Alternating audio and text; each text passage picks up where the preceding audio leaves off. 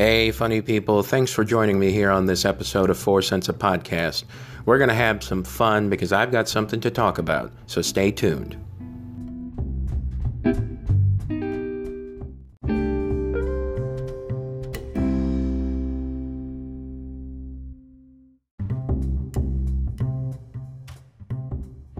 Hello, funny people, and welcome once again to 4 Cents a Podcast. I am your host, Ian Martinez-Kastmeyer, and this is the Weekly Waffle. So as many of you all two of you who religiously listen to this show for some reason that is unknown to man or science or common sense, you'll know that I wasn't able to get up an episode last week on Saturday, and there's a reason for that. The reason being that I pre-record all this stuff. None of these shows are going out live. I record them, I post them, I schedule them for the next day at a particular time, and then that's that. That's how I like doing things. I don't do live podcasting for one major reason. That's because when I first started this, I didn't know what I was doing and I was nervous. And so I didn't really know how to do any of that stuff. So I figured if I don't record it live, then at least I have a chance to go fix it if I think it sucks. So I do all this recording the day before. So Friday evening, usually, sometimes Friday morning, when I have time off from my day job, I do the recording for this particular episode. And I didn't get to do that last Friday because I got an opportunity to go hang out with my friend Will, who I've talked about on this show a couple of times. The man who became the first real supporter of this show and thus far remains the only constant one. I don't know why he continues to support this show. I guess he just likes listening to me ramble. And the man who convinced me that doing the Reader's Corner as a separate episode was a better idea than doing it as a segment of this particular show. That's Will. And I got to go hang out with him Friday evening. It was sort of a semi-planned, semi-impromptu thing. I had suspected that we were going to do it on Saturday and said he wanted to do it Friday night, but we had fun. I went over to his house. We caught up. I hadn't seen him since I think last November, when we went to go see that comedy show in South City, full of local stand-ups at this small little venue. Wasn't even a club, it was just a little place that they had a drinks bar, and we just went and we sat there and we listened to the acts, and most of them were fantastic. The closer was absolutely deserved that spot, and they're all local talent to St. Louis, so it was wonderful to see that with him. So now we've all been vaccinated, and I was able to go over to his house and not have to worry about COVID killing us, and we talked 2 hours, and then we spent the next 2 hours listening to comedy albums on vinyl and jazz albums. We listened to an album by George Carlin that I had never heard before, that featured, it was clearly from his 1970s era, when he was the waning days of his record career, when he, after FM and AM, the four gold albums and so forth, Class Clown, Occupation Fool, Toledo Window Box. It was one of those albums that followed after that, and it had a lot of material that I'd never heard George do before, but it also had a very early version of baseball and football, which is probably one of his most famous bits. And one of the things that Will and I noted was the fact that he reversed the way he got into things. In the version that I think most people know about, from the 1990 stand-up show on HBO, Doing It Again, George goes into that bit, but he starts with football. In football, you wear a helmet. In baseball, you wear a cap. That kind of thing. So starting with the extreme, crazy, serious football game, and then going into the slightly more ridiculous sounding baseball stuff.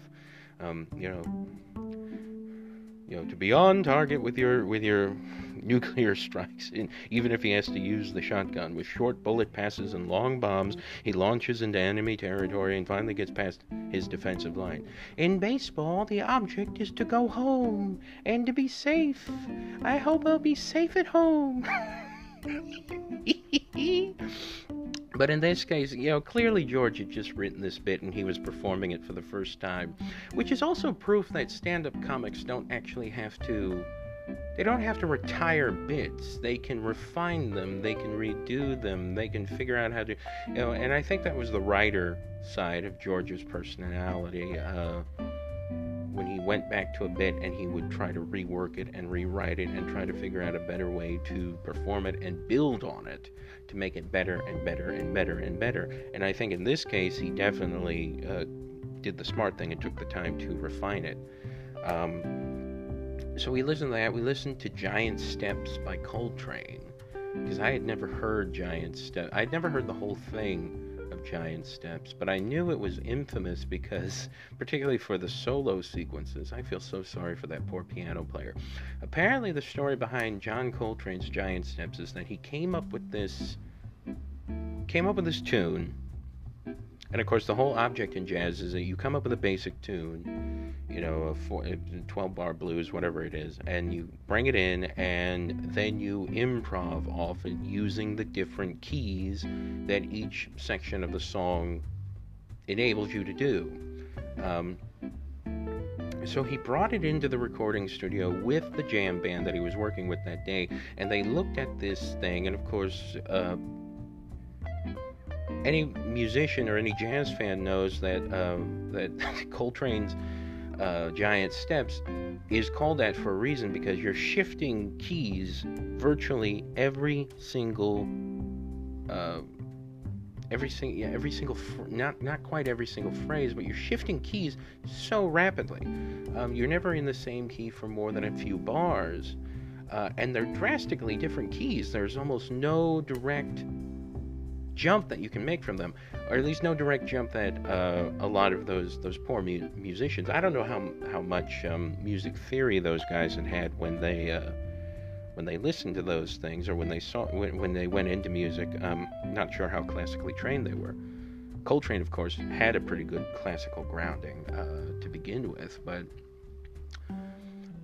so you get to the solo section, where it's very clear that everybody in the group is taking their turn soloing, and you get to the pianist, and he's not failing to improv, but he's clearly struggling. He's very, very clearly struggling. He's coming up with a phrase here and then pausing, and then coming up with a phrase there and then pausing, and that's because he's having to make these seemingly ludicrous changes in key, moving from one key to another. And he's having trouble. And can you blame him? Because he's just been given this music by John Coltrane, one of the greatest jazz saxophonists there is out there. And he's had no time to look over the music and to figure it out, and maybe to get an idea of where he might go. But of course, that's the thing about jazz, is that it's supposed to be, the art is in the improv, in the spontaneity, in the performance. It's not in the pre-planning. It's not in the what's on the page. What's on the page is a springboard into the true art. And so you hear, is right at the end of the album, you hear the jazz pianist, whose name I can't remember, that's my fault, whose name I can't remember, and you're hearing him struggle, and he's God bless him, he's holding his own, but he's clearly not working to his strengths. And then Coltrane cuts in, and he takes off like a fucking rocket. And it's incredible how, but then again, to be fair, Coltrane had been working with this, and he'd figured out how to connect each of those keys, each of those major key shifts. He'd figured it out. He'd been thinking about it. And that's when he was able to pull off that amazing, because when people think about Giant Steps, they're thinking about that track, and they're specifically thinking about how Coltrane was able to just blow it out of the park. He is the center of attention on that album, which on the one hand is understandable, because when you're a soloist, it's your time to shine, but at the same time, is a little bit rude to the people who are working with you and accompanying you. And then we listened to a Coltrane Miles Davis album, which was phenomenal as well. Will's got this fantastic, just several shelves full of vinyl albums that he's been getting into more and more, and he, gotten some from his siblings, but he's just been getting into it a lot more, and he's got plenty of comedy albums, so we'll be doing that regularly. I actually pitched the idea to him before I went over to his house that we should do a podcast together because we're both reasonably knowledgeable. I'm not saying we're experts because after all we're just fans. We have no formal educational training in any of this, but I suggested that what we should do is we should do a podcast where all we do is talk about our favorite comedians, stand-up comics, obviously, because those are the people we love the most, I think, and then our favorite movie comedies, our favorite comedy actors, from people from the silent days all the way to the present day, and everybody in between. And we'd love to do that. It'd just be the two of us bullshitting for about an hour. One of these days we'll do it, and I think it'll be a lot of fun. Maybe we'll do it on this podcast, I don't know, because I've been doing it's just been me bullshitting the entire time through this. So maybe we'll do it here. Maybe we'll do it elsewhere. I'm not sure. But it's somewhere in the cards at some point. In the meantime, besides that, so that's the real reason why there hasn't been a new episode, why there wasn't a new episode on Saturdays, because all my time got taken up spending time with my friend. But quite honestly, I'd rather spend time with, after the year and a half of having to experience pandemic fuck-uppery, I'm perfectly happy to go spend more time with my friends and appreciate them and be in their company than to do this, because the whole point of doing this was to entertain them because we couldn't spend any time together. So excuse the other person who listens to this on a regular basis. Although apparently the audience is still growing on this show, and I cannot believe it, because a couple of weeks ago I looked at the analytics for this show, and I said, I think right at the beginning of the season, that I was apparently being listened to in like 40 countries. And now I'm being listened to in 41 because recently some poor schmuck in Nigeria started listening to me. I'm sorry that you have nothing better to do, person in Nigeria who's listening to me, but I appreciate it. I appreciate it. But I had full intention of actually recording something for that show, and I did record something. You'll hear it later. And we'll get to that later. But, I've just, in the meantime, because there are a few things that I actually managed to, 23 odd minutes of material that I managed to record for the supposed Saturday show last week that I didn't actually end up using because, where's the rest of it, So we're gonna do some of that. But in the meantime, I've been back in town now for 2 weeks. After having done my 2 weeks out west and enjoying every moment of it, except the moments where I got, cramped in that fucking car, because it turns out that when you don't have the ability to move your legs for a long time and you're stuck in one position, that causes you to experience this awful thing called sciatic nerve pain, and it sucks. I strongly suggest you avoid ever experiencing it because, trust me, it is unpleasant. I'm sure getting kicked in the gonads would be worse, but this was pretty bad. Anyway, when I get back in time, while we were out in California, we saw signs up everywhere, especially when we got to San Francisco. We went to an In-N-Out Burger in San Francisco because we knew, because we're touristy people.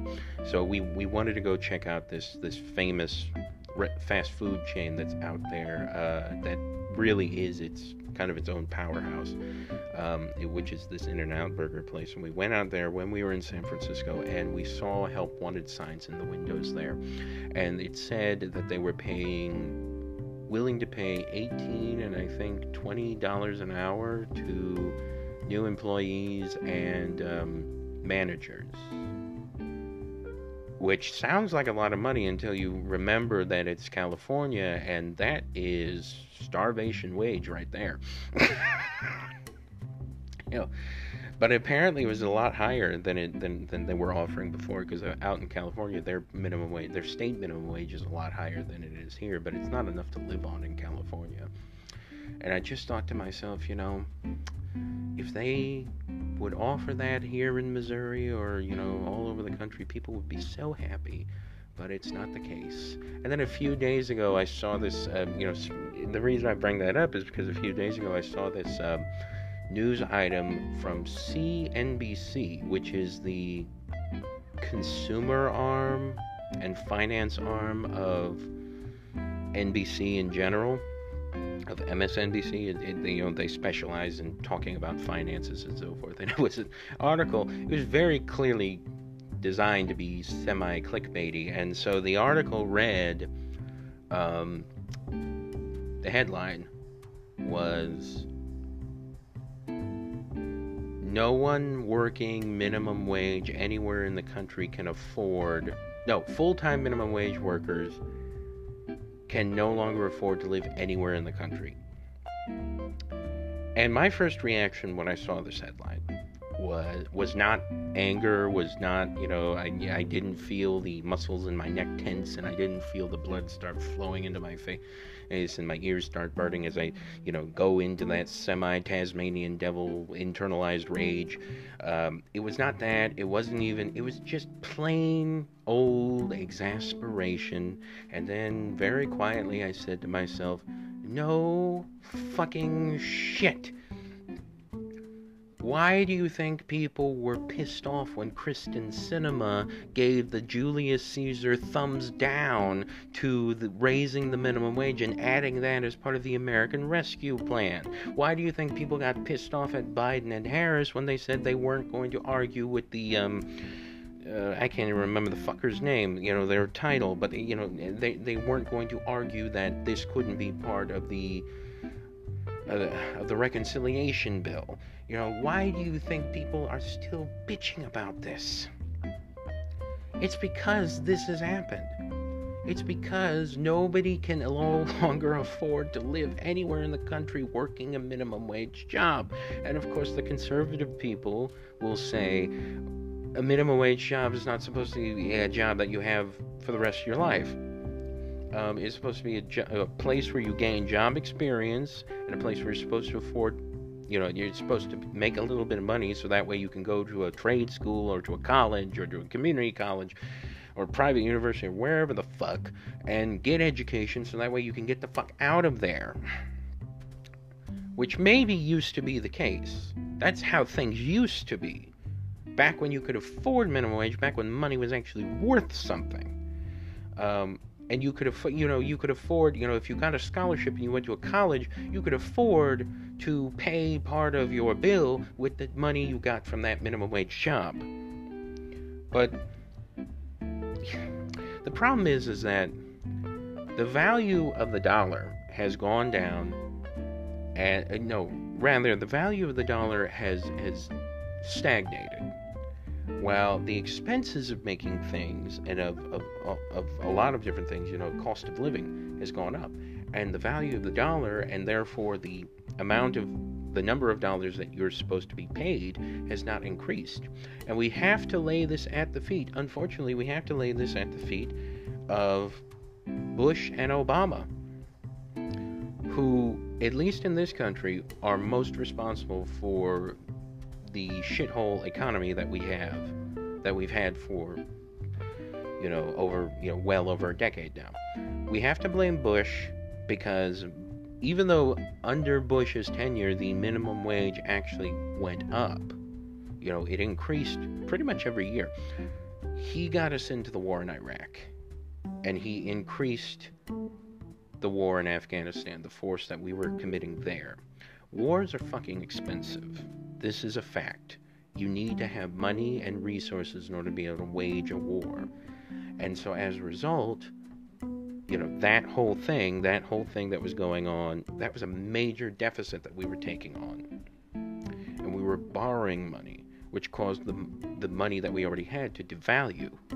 and it's it's such a complicated hot mess. But when you dig yourself a freaking hole, and you're borrowing money, and you're spending all the money that you have, guess what happens? Your economy goes into the shitter. That's what happens. And at the same time, the economy here was still suffering from that housing bubble that eventually burst in 2008, which caused everything to go haywire. And, Bush, there's a documentary, I think, that was done by PBS on the Frontline program. You can find it on YouTube. I think it was Frontline.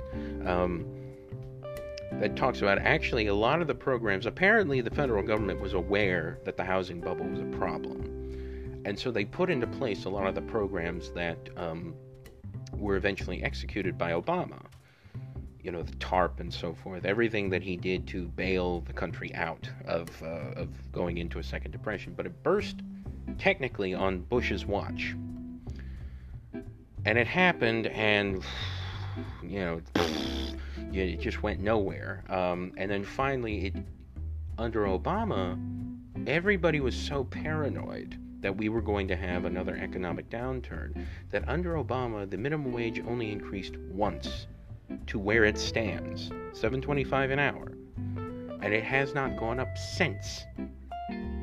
It has not gone up since. Now, you may think, well, that's not really a big deal. Well, it is a big deal when your country is so paranoid about spending money, at least regarding to how it treats its own citizens, that it doesn't raise the minimum wage. And to be fair, it's not completely Obama's fault. It's also, that motherfucker Mitch McConnell's fault as well, because he made passing any kind of legislation next to impossible by being so obdurate, by being such a power-hungry douche nozzle that in a suit, with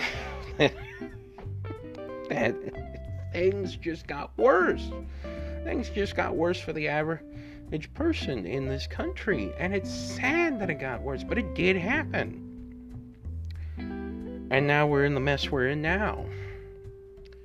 And people are not able to afford living anywhere on a minimum wage job. The fact of the matter is that we need to fix that. We need to fix our own mentality when it comes to the minimum wage. Because the other thing you have to remember, to bring this up again, and I'm sure I'm repeating some of the stuff that I said before, but the fact of the matter is that even though some of the states were smart enough to keep increasing their state minimum wages, which of course superseded the federal minimum wage if it was less, or if it was more rather, a lot of the states don't have federal minimum wages. So a lot of states have been at $7.25 an hour. Alabama's one of them. $7.25 an hour all this time without an increase. The people who've been there and working, I'm sure, have gotten raises, unless their employers are total douche nozzles. But it's unfortunate that we're still in this situation. And then, of course, I come back from the West to change gears again. Come back from the West, and I find out that Missouri has become a major COVID hotspot. I think it was on like a list of top 5 worst places to be in terms of the Delta variant. And a few days ago, there was this news flash that there are 3 counties in southern Missouri that are just, you want to stay away from them as much as possible. Chicago, the fucking state of Chicago, the city of Chicago has literally crafted an advisory warning to anybody who apparently comes to Missouri now is expected to be wary that we are dangerous, which is horrible. And that's the fault of that's the fault of the fuckwits who we have in charge here. I mean, it's like, really? Most of them are from southern Missouri. Southern Missouri is the reason Missouri has such a bad reputation everywhere else in the country. Just, everybody shits on us, and this is one of the reasons why anything horrible happens in the state of Missouri. The people who live in Columbia, Kansas City, and St. Louis all say, hey, that's those motherfuckers. It's not us. It's not us. We have common sense. We don't want to be accused of this shit. And of course, Parsons, that royal pinhead who just clusterfucked everything when it came. And now we actually have COVID vaccines in Schnucks, and we've got them in CVS pharmacies. We've got them. I mean, they're all over the place. You can easily access them here. And they're the safe ones, the Pfizer and the Moderna. They're 2 shots. That's annoying. But hey, you're not going to get a massive blood clot. And you're less likely to get seriously sick if you happen to catch the Delta variant. But that's the mess that I came back to. That's the mess I came back to. That's the state I live in. This is, and I'm trying not to shit on my state, but it is very, very hard at some point to not do that. But anyway, I am going to share with you the material that I managed to save that I managed to record for what was supposed to be last week's show, because there are a few things, and you're going to hear that very, very shortly. I'll do another little brief intro to that. So if you hear me say, hello, funny people, welcome, my whole shtick when I introduce this show, like I do now, it's not me having had a stroke and forgetting where I am in the course of the show. It's that recording. So that's what's coming up next. And in the meantime, I do hope that you'll enjoy the rest of the show that follows. And you'll get to hear, so you're getting 2 intros for the price of 1. You're getting this one for this week's show, and then you're getting the one for what was supposed to be last week's show. So there you go. We're going to have some fun, so stick with me.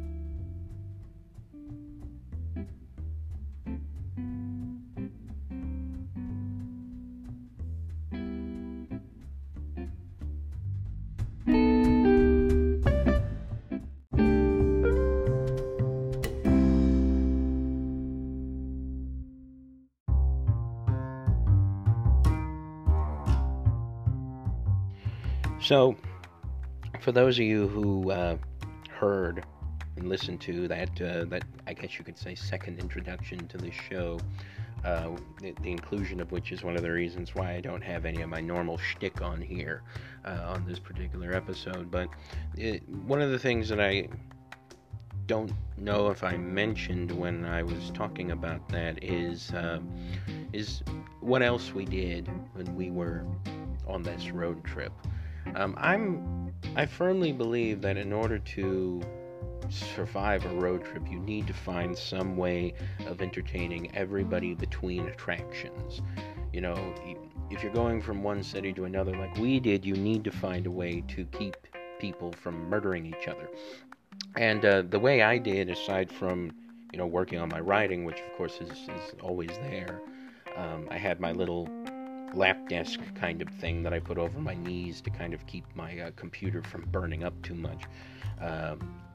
And it's worked marvels, because now I can literally write anywhere now that I've got the equipment. The other thing I did was read. And I read comic books. I was reading, I was never a big comic book fan when I was growing up, mainly because my father didn't grow up reading comics at all. He was from Honduras. I don't think they got them down there. And if they did, they probably just destroyed the paper and used that for something else, to wrap meat or, to wipe their asses if they couldn't afford toilet paper. I'm not joking, by the way. That does sometimes happen. And my mother grew up, was a child of the 50s and 60s. Now she would have been... Yeah, the 50s and 60s were not a good time for comics. And so as a result, I think she grew up with this idea that a lot of teachers ended up reinforcing later on down the line, which is that comic books were not suitable, worthwhile reading material, which I find hilarious because, people read bullshit like the National Enquirer, and they read shit like People magazine, garbage. If you want to talk about garbage literature, it's that crap. But comic books, we didn't have them, and also because my brother and I grew up both with our own kind of set of reading difficulties. That's code for dyslexia, by the way. Because we each grew up with that.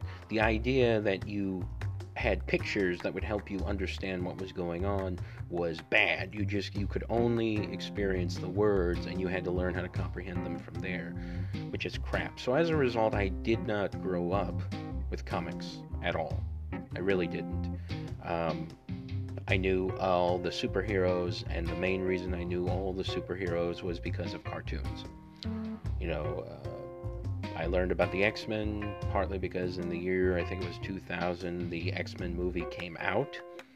And I think around that same time, X-Men Evolution, a sort of YA cartoon version of the X-Men where they're all in high school, started showing up on our Saturday morning cartoon radar, and we enjoyed that. My brother really enjoyed it, which makes sense because of what the X-Men really represent. And I enjoyed it too, but probably not on the same level he did. And of course, we had Batman, we had Superman, we had eventually Static Shock, who's an underrated superhero and really needs to be brought back somehow, because that was a good show, and it's an interesting set of characters, an interesting situation for the DC universe. And we had we had the Justice League and Justice League Unlimited and Batman Beyond. All that stuff was part, which is also one of the reasons why I still to this day think that Mark Hamill, who I didn't even realize was Luke Skywalker until I was in my late teens, is the only true Joker. So I didn't grow up reading, so I'm sort of trying to find things that I can experience now. And one of the things I wanted to try and experience, because he just passed away last year, was the work of Denny O'Neil. I don't know how many of you know about Denny O'Neil, but Denny was a great comic book writer. He was a writer, period, but his biggest contribution to literature of any kind was in comics. He was the person who really revitalized Green Lantern and Green Arrow for DC. He had a run on Superman, because everybody has a run on Superman eventually. But for his biggest contribution, arguably, was as the editor and writer of Batman. I mean, he was the one who oversaw Frank Miller's writing of the Dark Knight Returns, which is still to this day considered to be one of the greatest graphic novels ever produced. He moved Batman away from the Adam West 70s camp and moved it back to the slightly more gritty era of Batman, where it feels more like a noirish detective story, with maybe a supernatural element here and there.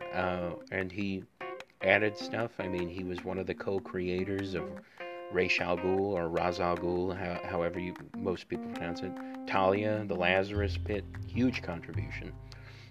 He reinvented Two-Face and the Joker, making them menacing again. Whereas, again, removing the sort of camp element that infected them for many, many years. And he became the king of Batman. He knew exactly how to write for Batman.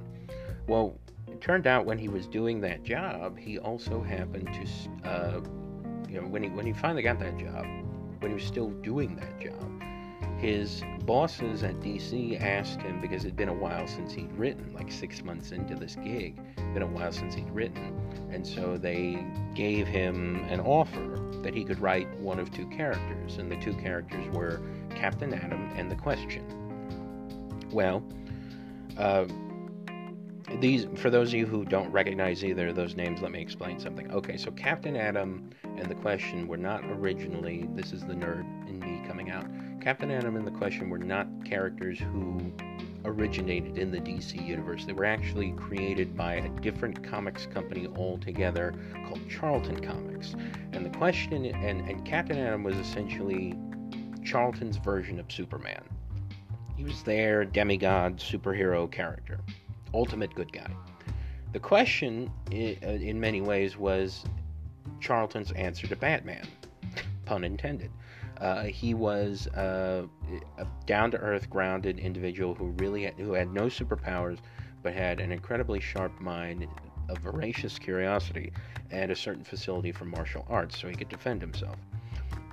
And it just so happens that The Question was created by Steve Ditko, probably more famous for co-creating Spider-Man with Stan Lee than this character. Well, eventually Charlton Comics went defunct, and Denny, was very nervous about writing for Captain Atom. He actually felt like I mentioned that he did a run on Superman. Well, he felt like it was one of the poorest jobs he ever did, because he found it very difficult to plot for demigods, because how are you supposed to make something dangerous for somebody who can destroy whole worlds if they so chose, or somebody who could take over the world single-handedly because they have so much power? How are you supposed to plot for somebody like that? Denny's mind and world worked more on the ground level, which is why he was so good at writing for Batman. So he decided, well, The Question, that's more human scale, more down to earth, I can do that. So he went with The Question. Only one problem. Steve Ditko, and I did not know this, although I knew who Steve Ditko was. Steve Ditko was an objectivist. Now, for those of you who don't know what objectivism is, crash course. Objectivism is a social philosophy of the right-wing conservative fashion that dictates and believes and puts forth as its main thesis that the liberty of the individual and what they want, what they desire, that is the single most important thing in society.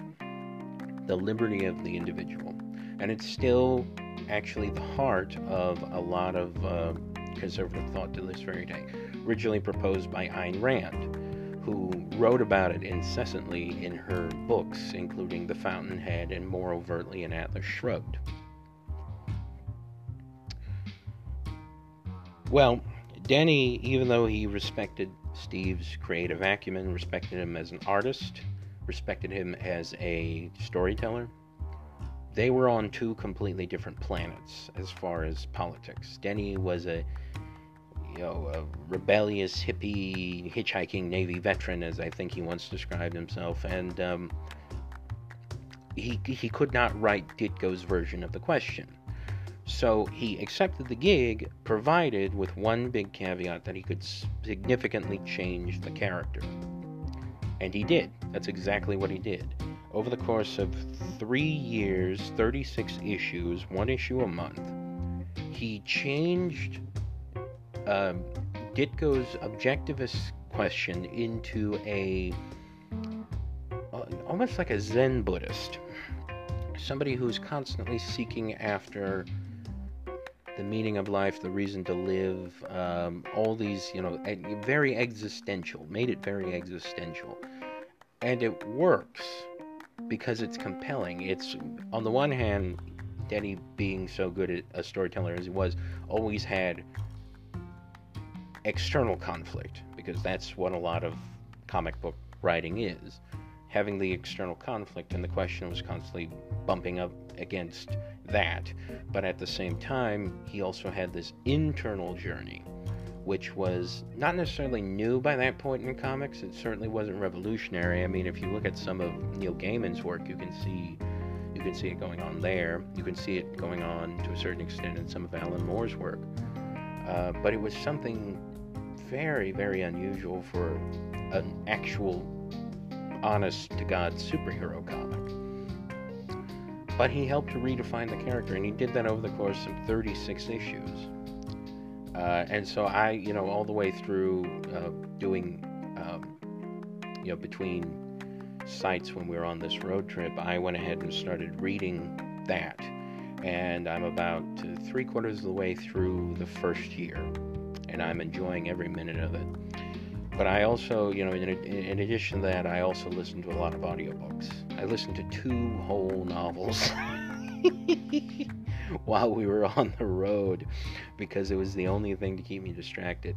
And while I'm at it, let me put my 2 cents in on this, because it seems like this argument comes up again and again and again all the fucking time within the Twitter circles that I move in, which is the great debate as to whether or not audiobooks are an actual form of reading. And they are. I just want to put that out there. They are. They are a form of reading. In order to be able to read, in order to be able to understand what little scrawls on a piece of paper mean, you have to know what they sound like. People who, when they read, there have been studies done on this. People, when they read visually, meaning that they're looking at the words on the page, and people who listen to audiobooks, if you were to scan their brain, do an MRI on their brain, the same areas light up. The exact same areas that have to do with auditory. Because, of course, language first begins spoken and then written. Spoken language predated written language. And so really what I want to do with this little bit here is I wanted to make my declaration, and it fits in perfectly since I'm talking about so much about the road trip. This is my simple declaration of why I love audiobooks, and I hope you'll enjoy it. Even if you don't like audiobooks, even if you don't like listening to them, I hope that you'll accept my 2 cents for what it is. So here it is.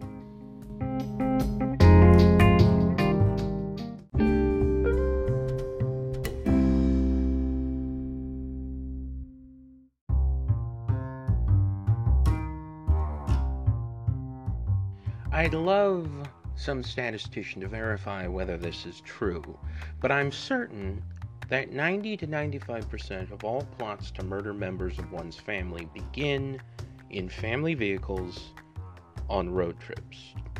Consider a moment, dear listener, my reasoning for believing this. You're in a confined space, a car, a van, or what have you, thus eliminating any chance of privacy. You're in a sedentary position, literally strapped in for safety's sake, unable to move, thus eliminating any means of removing yourself from a potentially hostile situation. You're there for X amount of time, usually a lengthy period of time, until you reach your destination. Finally, you're in this cramped space, crunched up, for an extended period of time with people who know better than anyone else on the planet how to push your buttons because, as I believe Elizabeth Gilbert once said, they're the ones who installed them. Anyone who knows a little bit about chemistry knows that when you mix two or more volatile agents in a confined space, say a beaker or a bottle, the end result is usually an explosion. This was certainly the case for my family when we still regularly did these things many years ago. Please, dear listener, take a trip back in time with me. This was an era before Wi-Fi, before unlimited data, before smartphones, and just before when cars with built-in TV screens came into existence. And those that did cost assloads of money. To listen to music, we have these things called Walkmans, with non-noise canceling headphones that wrap around your head. We couldn't stream movies or TV shows. We had to play them on clunky portable DVD players or on jerry-rigged setups in our vehicles.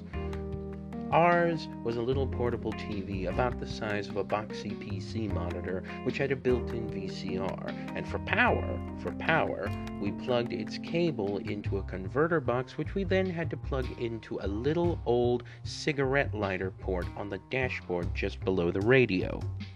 It wasn't a simpler time. It was a time when boredom was an actual possibility, and to stave it off, you had to get creative. Now, you could use one of the primitive methods that I mentioned just before. You could annoy the other passengers in your road trip carpool, thus adding to the statistics of devising murder plots I also mentioned earlier. Or, as a means of free entertainment, you could go to the library before you left on your road trip, as my parents did, and have us browse through the audiobooks section of the library and take out everything we could and listen to it on the road. I'm fairly certain audiobooks, or as we call them in the olden times, books on tape, are the only reason my siblings and I are still alive. On every road trip, even the ones we went on after learning to jerry-rig the TV set, we always made a customary stop by the library the day we left. We took a lot of these road trips when we were little kids. While my family was always comfortable, we never had obnoxious amounts of disposable income to spend on vacations. We didn't take cruises. We didn't go to resorts. We didn't take trips by airplane unless we had absolutely no choice. We drove everywhere, and when it got too dark, we lodged in nearby cheap hotels. It was slower, yes, and it wasn't classy by any standards, but it was cheaper and in its own way fun. Usually we spent our vacations going to national parks. The year, for example, when we went to Yellowstone National Park, we picked up several audiobooks, a few old favorites, and some new ones. That was the year Harry Potter and the Order of the Phoenix had finally made it on audiobook. We took it along with several old favorites like Prince Brat and the Whipping Boy, The Skull of Truth, and The Lord of the Rings, the complete omnibus edition, out as well. As we drove across the northwestern United States to kill time between natural national monuments like Old Faithful and the Hot Springs, we listened to these books. To our parents' relief, it kept us from murdering one another and from driving them totally batshit, although we did drive them batshit enough to turn their hair gray. It was also that year that we learned to stop taking out books that were actually on tape. Something rude people tended to do with the books on tape, either because they were too poor to buy their own copy or just felt the need to ruin nice things for everyone because they were such shit people, was copy the tapes. This process, however, invariably ruined the original, leaving what remained of the original recording a scrambled screech of death. You'd put the tape in without worry, and then suddenly your sound system turned into a screaming banshee intent on rupturing your eardrums. We found this out the year when the tape copy of Order of the Phoenix did this to us. From then on, we stuck to CDs. We did that before every road trip, and with many different titles. Over several years and several road trips, we listened to nearly the whole series of A Series of Unfortunate Events novels by Lemony Snicket. I say nearly because Scholastic was still publishing the books as we grew up. We also listened to several novels by German writer Cornelia Funke, including Dragon Rider, Inkheart, and The Thief Lord. Another favorite was Lois Lowry's then Giver trio, The Giver, Gathering Blue, and Messenger. Strange, haunting stories loaded with imagery uncommon in children's and YA books then, along with the first two books of Christopher Paolini's Inheritance Cycle and the Septimus Heap books by Angie Sage. And, of course, as they came out, we listened to the last 4 Harry Potter books. Between seeing sights like the Grand Canyon, the Petrified Forest, the Badlands, and Mount Rushmore, we simply devoured these books one CD at a time. On an even more personal note, as someone who grew up with reading difficulties, that's a euphemism for dyslexia, by the way, audiobooks were indispensable. Sometimes when the words would start to scramble on the page, having an audiobook where a good narrator spoke all the words and thus clarified them made all the difference in my comprehension. We had to do a lot of book report projects on books we read in middle school, and sometimes the books we had to read seemed so voluminous. Without the audiobook, I don't know if I would have read them. Without audiobooks, I have a hard time believing that I would have made it through school. I think the appeal of the audiobook is not just the simple appeal of being read to, it's a more basic appeal of having someone tell you a story. Many parents still to this day read to and with their kids at night. Humans, as many people have said, are story animals. We're the only species on Earth, so far as we know, that tells stories. We tell true stories, history, experience, humorous anecdote, and we tell fictional stories. Everything from moral parables to grand fantastical epics like Homer's The Odyssey. Before the popularized practice of writing and, by proxy, popular literacy, we told each other stories. That experience of having a story slowly recounted to you is what audiobooks recreate. Now, thanks in large part to Audible, I'm able to listen to almost anything, and I listen regularly.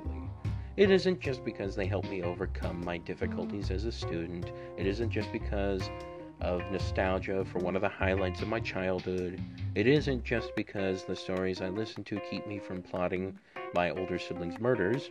I worked those out when I was 8, by the way, but I haven't needed to implement them yet. There is something simply soothing about listening to a story as its words flow over you. Nothing else compares to it.